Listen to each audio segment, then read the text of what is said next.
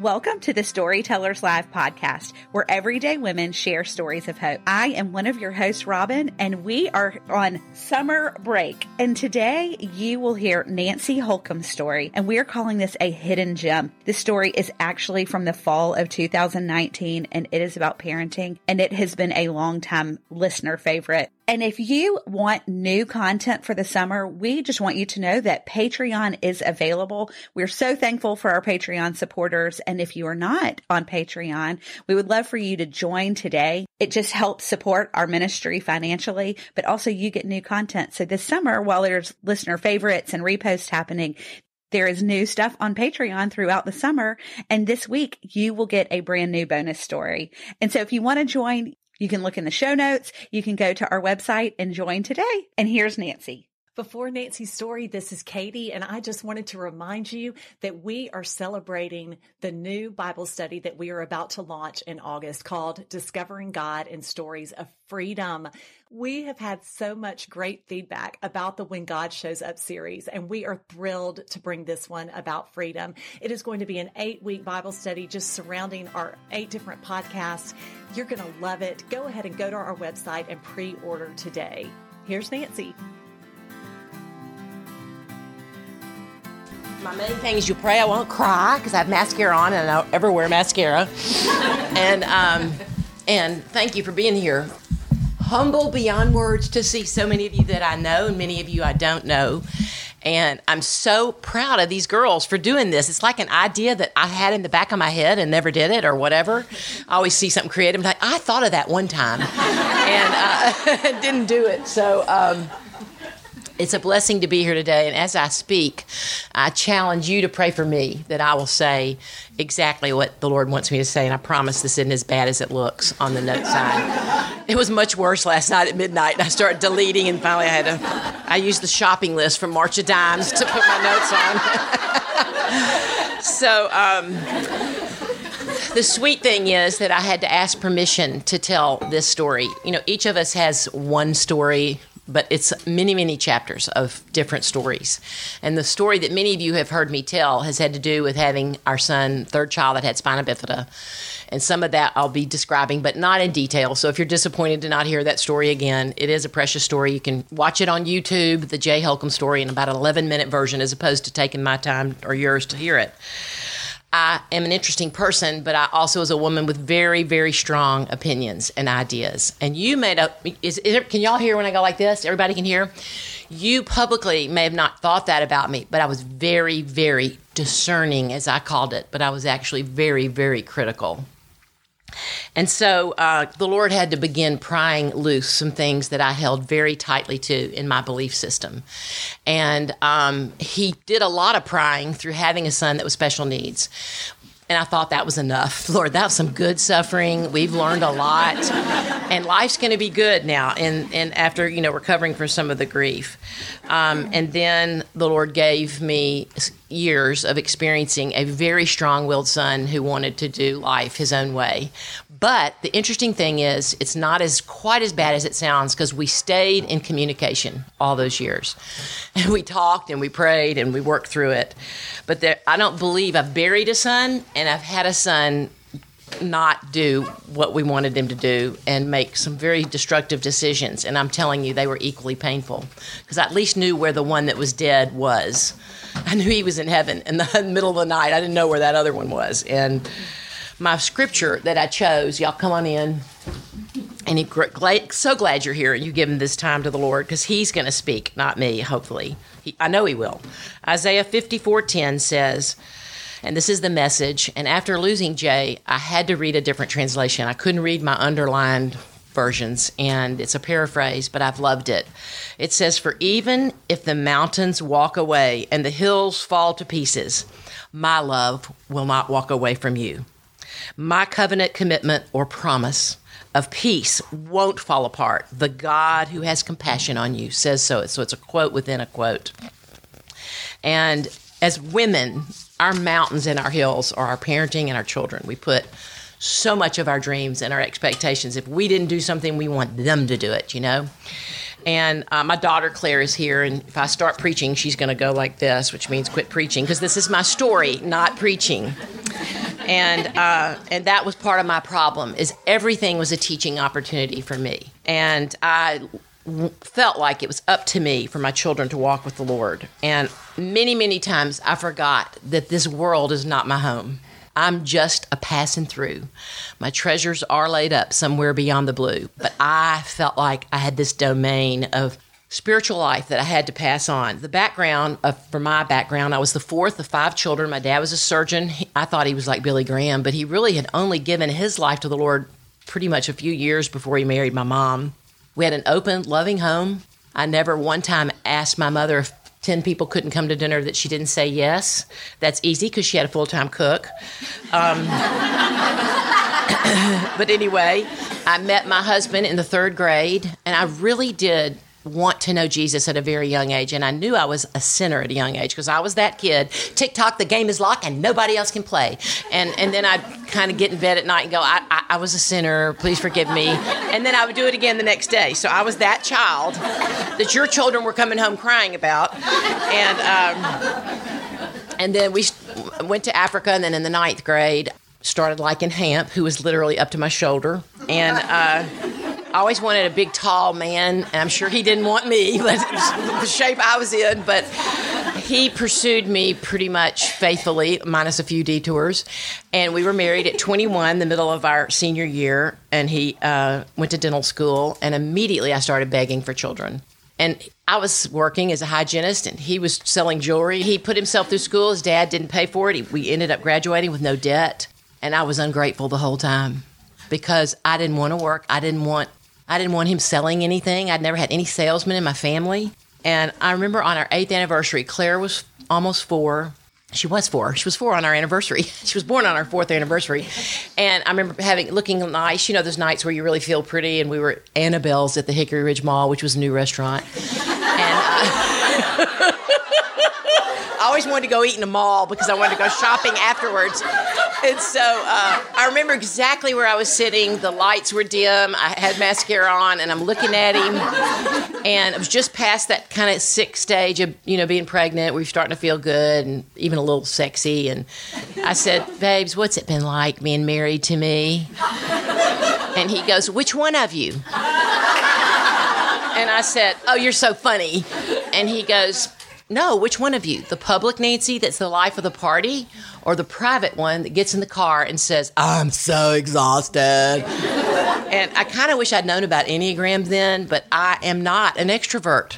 I am good at being an extrovert, but I'm enthused by being alone and having time with nothing on the calendar, which is pretty much impossible for my life. But then the Lord, 6 months later, our 3rd child was born. We'd had no ultrasounds. He was born with spina bifida. And that's the other story that I won't be telling you. But I will say the second night after he was born, the geneticist walked in the room and said, "You should never have any more children.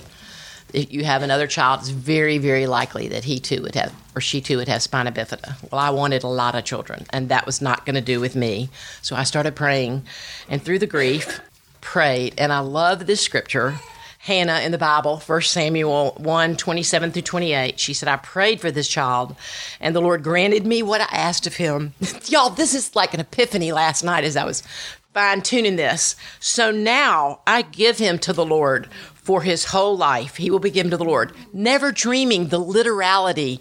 I'm going to have to be giving him to the Lord for his whole life. It's never going to be like set, done, and sealed. He's off. I don't have to pray for him anymore. And anyway, went to dinner with him last night, and I had asked permission to tell this story.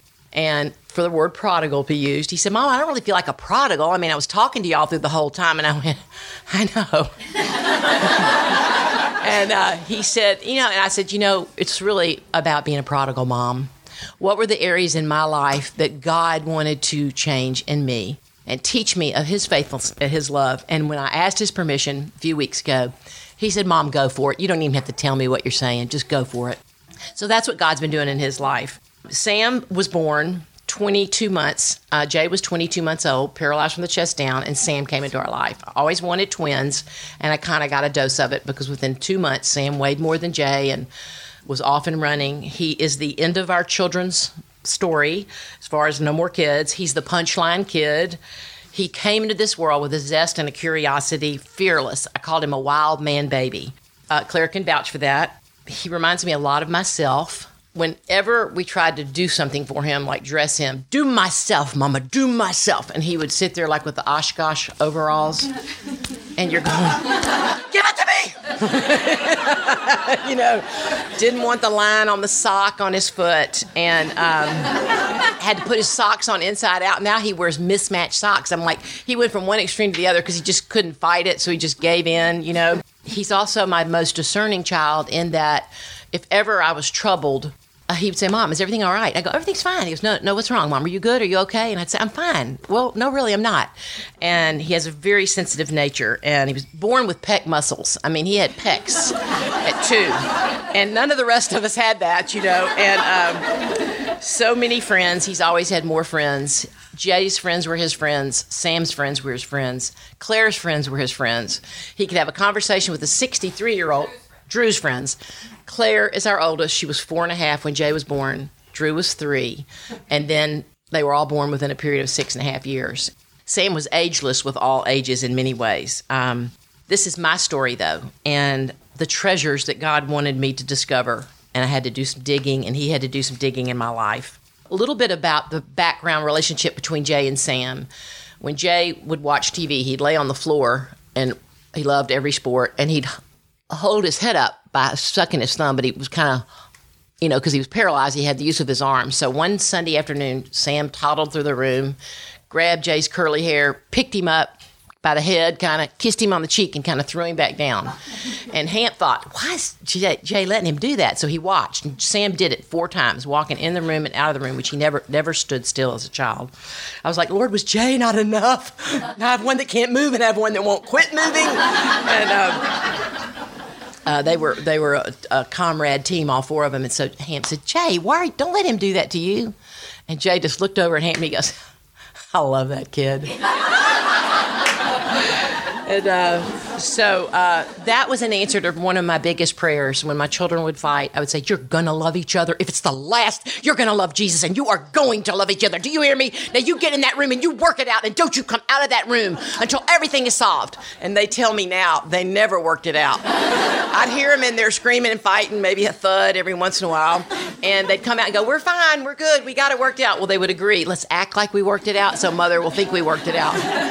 But somehow God did answer the real true cry of my heart. They were a team and they were comrades. And when you lose a child, you are not only grieving the loss of a child or the loss of a dream of a child. If you have a child that's, maybe has autism or learning disabilities, you are watching your children lose a sibling.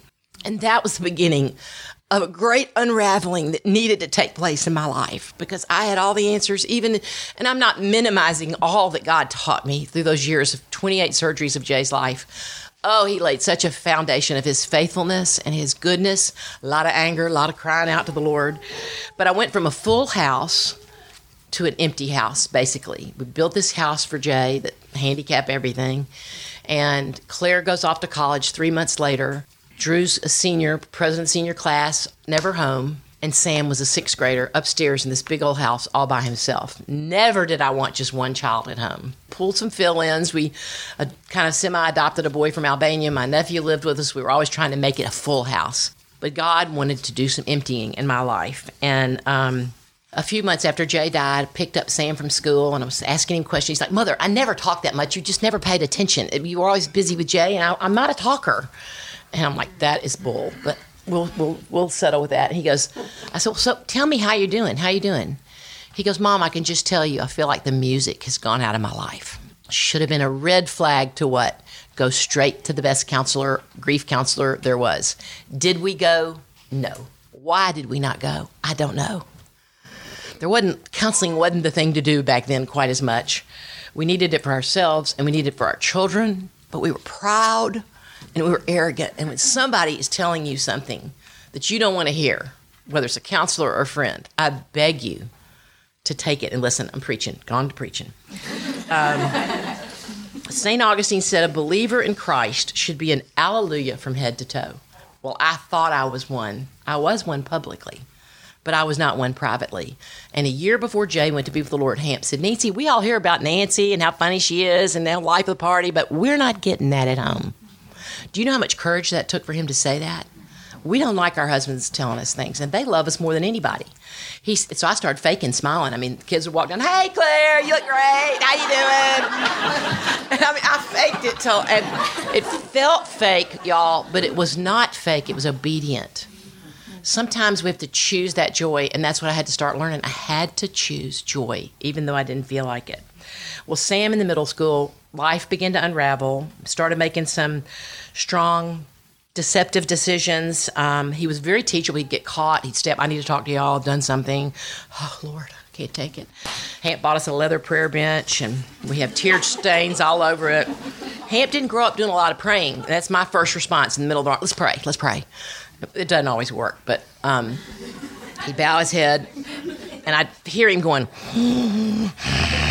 like he's snoring on his knees because he doesn't want to really be praying.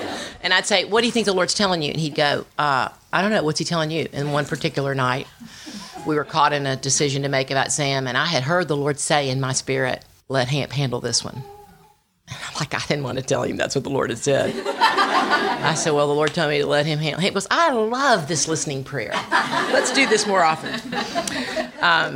When things began to come to a head, I remember Sam was about 15, driving him to school. He wouldn't talk to me, and I put on Chuck Swindoll. Thought Chuck Swindoll was going to be it for my children. And he's, "Mother, why are you always putting preaching on? Why don't you want to talk to me?" And I'm going, "I was trying to talk to you, and it wasn't working." And he gets out of the car. He always promised me he'd never do that because he had seen Drew do that. And he said, "Mother, I'll never do that. I'll always kiss and hug you when I leave the car." And could we have that engraved and tattooed on your arm? And he got out of the car, slammed the door. Y'all been in this situation. And I said, "I'm going to cry all the way home. Not just cry, but sob. But I am not crying in this parking lot because nobody's going to see me cry about this." And right then, the radio was still on. And J. Vernon McGee, who's a preacher that's still on the radio, who was dead then, I'm pulling out on Macon Road, and this is what the Lord let me hear. "Samuel is mine, thus saith the Lord." And I went, "Oh my gosh, there really is a God. I mean, wow." And I laughed and cried all the way home. And if that is one of the threads the Lord was trying to say to me, which he's preaching, trying to say to every one of us with our children, they're not yours. He is not yours, Nancy. But I still continued on, and Claire's at Ole Miss about to get engaged. I think she was engaged. We met the parents. We loved Nathan. Oh, Nathan was such a gift to our family. The minute he walked in the room, it was like the beginning of a little hope for Sam. And the wrestling and fighting, and he was a wrestler in high school. And we came home from a weekend. I'd had the flu. I'd been so sick, y'all. I was so sick. Pre-celiac. I'd had breast cancer. Right in the middle of this, I got lumpectomy, radiation, started falling apart. Everybody kept saying, "She's just depressed and she won't admit it." Tried a lot of different antidepressants, a lot of counseling. I'm going down, down, down. And this particular night was before I had been diagnosed with celiac. I said, I quit. I wasn't quitting being a Christian because once you're his, you can't quit, even if you want to. He had me in the palm of his hand. But I remember it wasn't even a prayer. It was, "I can't do this anymore, Lord." And I wasn't even saying I want an answer. I didn't even think he had an answer. And I share this story very, very hesitatingly because I don't want you to think God has to do the same thing in your life because he works in our lives all so differently. But this is my story. Fanny Crosby, who was blind early on, like for first year of her life, one of our greatest hymn writers, "Blessed Assurance, Jesus is mine. Oh, what a foretaste of glory divine." This is my story. This is my song, praising my Savior all the day long. Through Jay, what the Lord had taught me was I have to praise him. Every surgery news, I would fall apart. He would say, "Thank me." In everything, give thanks, Nancy. I'd say, "Thank you." And I also didn't know until after Jay died that his name meant to praise the Lord. In Roman times, it meant to rejoice. And I didn't even know that. I thought his name is so simple for as complicated as life was. But this particular night, Lamentations 3, describes how I felt. I wasn't even sleeping on my regular side of the bed. I had turned towards the wall. Hamp was gently snoring behind me when I woke up in the middle of the night with such a sense that God was in the room and that he was there. And some of you have had that. You have it a lot of times when you just open your Bible and a Bible verse is like, "Oh my gosh," or J. Vernon McGee saying, "Samuel is mine." I was at the state where Lamentation says, "My splendor is gone." There's not anything left of Nancy that's worth handling this situation. And all that I had hoped from the Lord is gone. I've lost one son through death. I'm losing another one through poor choices. And I remember the gall and the bitterness, my soul so downcast within me. And let me tell you, some of you are here today with your soul downcast within you just because your child made a D. And that's just as painful. I'm telling you, I'm not saying it has to be some major suffering. My soul was always downcast within me. I'm probably bipolar and never been diagnosed. But I was powerless to change Sam and change his mind and control my life. My daughter's engaged. I want to plan a wedding. I can't even think who my best friend's name is. Y'all, God sent me the body of Christ to pray over me. Women, can we come over and start praying over you? But in this particular night, as I fell asleep, the light came on in my spirit. The room was filled with light. It was like the Lord Jesus was sitting in the chair, and all I felt was the love of God. I felt no shame, no condemnation, that I didn't have to do one thing to earn his love. I was like Hagar, who ran away, wanting to run away from her pain, and God met her in the wilderness and says, stay, go back, stay in this pain, and I will bless you, and a nation will come forth from you. And I hear you. I hear your cries. Hang in there, sister. The room was filled with a tangible sense of the love of God. I knew it was Jesus in the room. I mean, if I hadn't even known a Bible verse, I would have known it was Jesus. It was as real as anything physical and intimate in marriage I've ever experienced. And I didn't want it to go away. And of course, I woke up, and what do I start doing? Hey, it's just about the love of God. It's just the love of God. That he was supposed to teach Sunday school that morning. It's just all about the love of God. And he was like, don't even, just be quiet. And the Lord let me have that because he knew that I was fixing to go into a much deeper place of sorrow. And I was diagnosed with Mayo, and at Mayo after 3 trips. If I'd looked at you at a beauty salon in the waiting room, I wouldn't have spoken to you because I couldn't make my words make sense. But that night as I lay there, it dawned on me, this is what heaven is going to be like. This is what heaven is supposed to be for me now. Me staying in the intimate presence of God, walking with him, grabbing my phone, we kind of didn't have apps back then, but taking a minute, reading a verse, meditating on it, praying, thanking him. And this is what it's going to be like. I'm going to have a relationship with Sam all my life. Hamp and I will never have another argument in heaven. It's going to be unbelievable. We are going to be at this kind of peace and feeling. And it was like almost a spiritual, intimate thing. So was all well and happy after that? No. It was years of Sam making these decisions. We even had a hotel room when he was supposed to graduate from Ole Miss. The Monday before graduation, he said, not only am I not graduating, I haven't been in school for over a year. And he was been at Ole Miss. He wrecked somebody's car. Instead of using our insurance, he paid it, went to work to pay it off, and dropped out of school. And we didn't know it. I mean, this is how dumb we were. But I'm just going to say, the Lord knew that I never would have thought that would have been me. I had parenting down. We said it when Claire and Drew were little. We need to write a book on parenting. So, what are the things that God has done? He said to me, quit praying for Sam and start thanking me for what I'm going to do in his life. This is my story. It may not be yours. I remember loving going to a Baptist wedding reception because I knew there would be no alcohol there. And then one day I grabbed his Coke and took a swig, and my son was the one drinking at a Baptist reception. And literally, y'all, it was as if somebody had stabbed me in the heart. That was a night where I cried out to God all the way home from Holly Springs. Hamp's just driving the car. She's over the edge. And we got it straight between us. And then that night, the read in Romans, who are you to judge another man? The works that I'm going to do in his life. And I told Sam the next day, I'm not praying for you anymore. And he said, but my mother, I want you to pray for me. Don't quit praying for me. I said, not only am I not praying for you anymore, I've given you to the Lord. And I've said, Lord, you're his. And I can't take this. And I had to give it over to Hamp. Hamp would share with me, but I'd quit. The Lord told me when he kisses you goodnight, he always came in and kissed us goodnight. I'd go, he's been drinking again. He was the age where he could drink, and I still was panicking. And he was over drinking.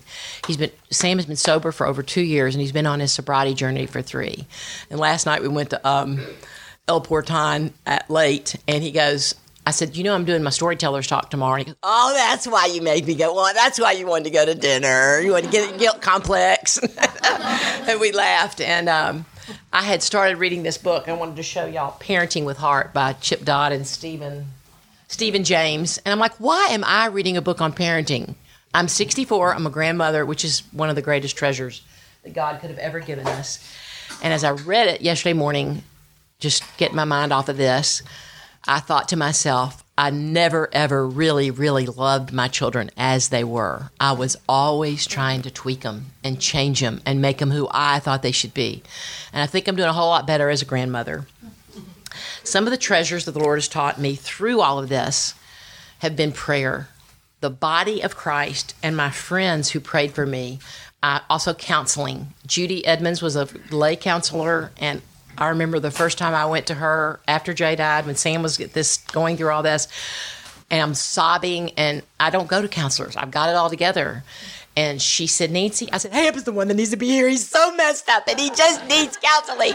And he can't take anything I say because he takes it as criticism, and it's because he grew up with parents that were drinking, and it's his fault. And she just kind of listened, and she said, Nancy, you see that couch over there? Could you picture in your mind that God has Hamp, and God has his arms around Hamp, and God is speaking to Hamp man to man. Hamp was working on his stuff. I had to be working on my stuff.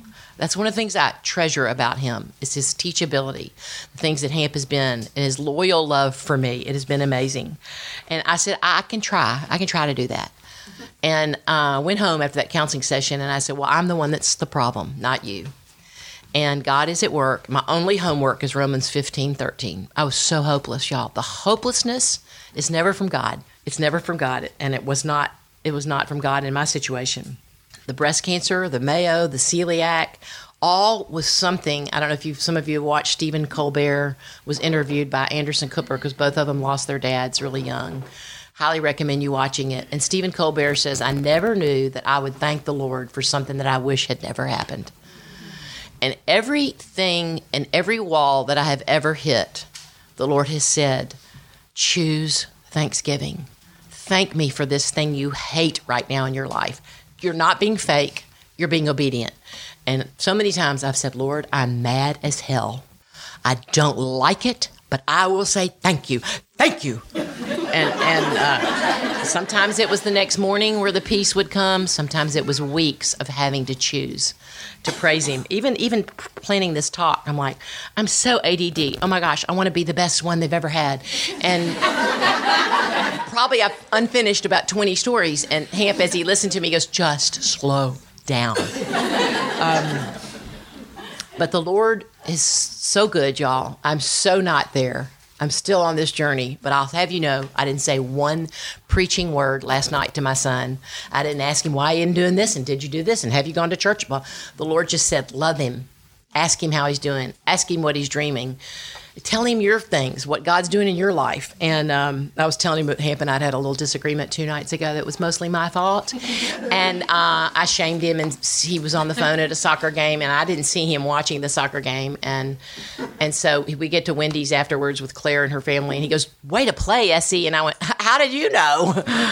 And he goes, I was watching her play, and matter of fact, I was watching you, and you weren't watching her. You were talking to Nathan and the twins, and why would you say that anyway? And I'm like, oh, I didn't mean it like that.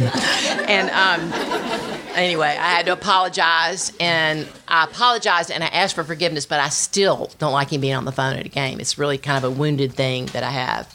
And I shared that with him. He goes, I don't care about your wounded crap. I'm going to their game even if I have to be on the phone while I'm watching it. And so that kind of made me mad. And I get in bed. You know, have that feeling your back is to each other. This is the after story. We used to do this so much more, and God is so gracious. And my back was to him. And I'm like, I know I want God's will for my life, and I want to do the right thing in my marriage, but he was so freaking wrong to say that. I wonder if the Holy Spirit's telling him how wrong he was. And he's sitting over the chair, and I know this is spiritual warfare because I'm fixing to share my heart about something that most people don't want to talk about. And I fall asleep, and I wake up with a children's praise song in my mind that I have not heard in 100 years. And it's, "Beloved, let us love one another, for love is of God, and everyone that loveth knoweth God, and is born of God. He that loveth not knoweth not God, for God is love. Beloved, let us love one another." 1 John 4, 7, and 8. And I went, well, I don't think that I made that one up. So I rolled over and I just kind of touched him. He's always much quicker to reach out. And then I flopped a leg over on him. And then when I got up to go to the bathroom, and then I got real close to him, and he had to leave real early in the morning for Birmingham, and he kissed me. And I said, "I love you, and I'm very, very sorry for how I acted last night." And he called me about 10 yesterday morning, and I go, "I really want you to know how much I love you." I said, "I cannot imagine life without you, because when we're not on the same page, it is so painful. And it takes me a while to admit I'm wrong. I just can't do it right away. And I'm learning." And he said, "Well, I didn't like you much last night at all." But he said, "I do love you and I forgive you." And it was a sweet time. And St. Augustine writes, he says, "We cannot know these things here and now. Why we have a child that has autism, or a child that's born with special needs, or a son that's going his own way, or no money. We don't know. We don't know why." But Augustine goes on and he says, "I believe that when you do know, which in heaven will know and be known," he said, "I know that you will see that God was not only just, but that he was good." And there was a wonderful lady, Margaret McDaniel, one of my mother's best friends, who had a cerebral palsy child that lived for 17 years, never got out of a bed. And she was my mentor through so much of this. When I went to her for counseling, she goes, "I don't even know what to say to you. I don't even know what to tell you." As I was going off on everything. And she said, "Your homework is to say no negative things to your family. Nothing. If you can only say something nice, that's all you're to say for 6 days." And it was hard. And I made lipstick marks. And at the end of 6 days, I said, "Hamp, have you noticed anything different about me?" And he goes, "It's been the greatest week of our marriage." His eyes filled with tears. And I'm thinking, this is the worst week ever. I can't even say anything I think. And she taught me so much. But when I was pregnant with Jay, I went to a meeting like this that everything tried to keep me from going. And I knew I was supposed to go. And her lesson that day was, God is sovereign over whatever's in your life. And that's wonderful. And it's a huge comfort. I remember the first Sunday after Jay died, we sang "Holy, Holy, Holy," that old song. I never liked it. Holy, holy. I never liked it. But I'm sitting there thinking, only Lord, because you're holy, can I trust you that you've taken our child. And it was precious. But she said, that's not a great comfort until you know the second thing, and that he's all sufficient. Whatever he's asked me to go through, he's been sufficient. His grace and his divine power has been enough. And the third thing is, he's all sufficient. He's holy, he's sovereign, he's all loving, and he's sufficient. And we prayed before y'all came. We joined hands, and Psalm 26:6 says, "Join hands with others in the great circle, dancing around your altar, God, singing songs at the top of my lungs, telling God stories." That's what this is about. Nobody's story is better than another's. You pray because you're in pain. And God in that pain wanted to take me to a higher place of unself-righteousness. I would have judged you if I saw you raise your hands in church, because thinking somebody's going to be offended that they're raising their hands in church, and they're going to think that they think they're better than somebody, and they shouldn't be raising their hands. And when God starts setting you free and doing a work in your broken self, you're like, I gotta raise my hands. Finally, we were at a new church fellowship 15 years ago, and I said, "Hamp, may I please have permission?" Episcopalian by birth. And I said, "May I please raise my hands?" I said, "I can't sit here and not raise my hands anymore." And he goes, "Yes, it's fine, you can." But he holds one hand really, really tight. So I'm like, one hand in the air, and then he has to go to the bathroom in this church service, and I love it when it's during worship, and I'm like, yes, both hands, praising God, so you could judge me. End of Lamentations 3, it says, "You came near when I called. You said to me, do not fear." I think that "do not fear" or "do not be afraid" is in the Bible 366 times, one for leap year. Every day, there's a "do not fear" for every day of the year. Same as the Lord's. He's not Billy Graham, nor am I, but God has touched his life. He's a seeking soul. And as we pulled up the driveway last night, I was telling him, pray for me as I talk. He knows I'm kind of long-winded. And he said, Mom, I will. I've already been praying for you. And he goes, I just like, Lord, I've been humbled a lot. He knows that this is a humbling thing for me to tell his story. And he goes, could I at least sell one bond? So he's working for Vining Sparks. And whatever it is that you're struggling with today, I'd say, like Abraham, you can believe God when there's no hope. It says, Abraham believed God against all hope. I was walking out of prayer one day, and I left early because I was so offended with, I was just mad. And this is after the Lord had done, this could be like tomorrow, after the Lord had done all this. And Leah Curry, she's an African-American woman who, man, can she worship. She, in prayer, saw me walk out. Like, I'm not going to pray today. I don't even want to pray. You know the feeling. I said, pray until you want to pray. Well, I didn't pray. I left the room. I'm walking down Sally Klink's driveway, who's my prayer warrior friend. She goes, girl, what are you doing? I said, I'm leaving. She goes, I don't know what's going on with you, but the battle is the Lord's. What did I say to you? The battle is the Lord's. And y'all, I made that a song out of row your boat. And for 24 hours of deep darkness, I just sang, the battle is the Lord's, the battle is the Lord's. Thank you, Holy Spirit, the battle is the Lord's. And it was a life-changing experience, and it took guts for her to say that to me. Hamp and I have been married 43 years this December, and it gets richer and better. One of our pastors used to say, how can you be married to somebody that long and it still be fun and exciting? Well, you're not married to the same person that long, because God's doing a work in them, and he's doing a work in you. And it's kind of fun to see what's next. Claire, our daughter, who I really abused in many ways, was we went to the hospital for Jay. She kind of made a little vow in her heart that she would hold our family together because I was a complete basket case. I love the phrase, basket case is an unraveled person. The basket, nothing's worse than a basket that's coming unraveled. You throw it away.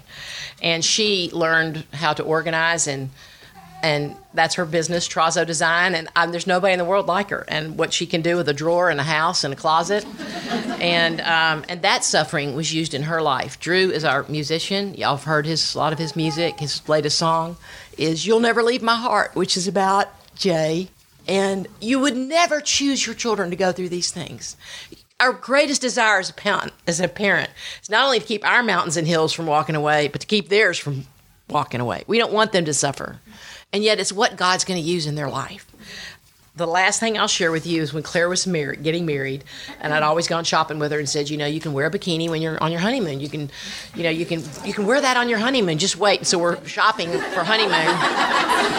And I was very sick still. I had just been diagnosed with celiac, and I had gotten down 130 pounds, and I was born weighing 129. So, and so I was so sick, and I was so physically, so much of what we struggle with is physical. It is tiredness. It is exhaustion. And we were in the dressing room, and she was pretty well endowed, and she's trying on. I'm like, oh, Claire, she burst into tears. She goes, Mother, you've told me all my life I can wear a bikini on my honeymoon. And all I could think of was all the other men that had flat-chested wives, and looking at her. And do you remember it well? I know. And I remember that morning we were at the hotel next to the Dallas Mall with another precious mother and her daughter going, I can't do this, Lord. And the Lord gave me that song, There is a Redeemer. Jesus, God's own Son, Holy Lamb of God, Messiah. And thank you, Lord, that you left your Holy Spirit here to teach me how to do life. He's not asking you to do life on your own. He's saying, I'll be the mom you need to be. I'll be the wife you're supposed to be. I'll be the grandmother you're supposed to be. I'll apologize in you to your husband if you'll let me. And I'll close with this. Colossians 3:15 says, let the peace of God rule in your heart. I love adverbs, and I've forgotten all what adverbs and adjectives really are, but I love this last phrase. I keep saying the last thing. Psalm 139:11. Even there. I don't know where you are. I don't know what your heart is struggling with. But it says, even there, I will be with you, and my right hand will guide you. So this is my even there story. And I thank you, ladies, for being here. Thank you all so much for listening to Nancy's story this week. We hope you've loved revisiting some older stories, and we will be back with brand new stories on August 17th. Have a great summer.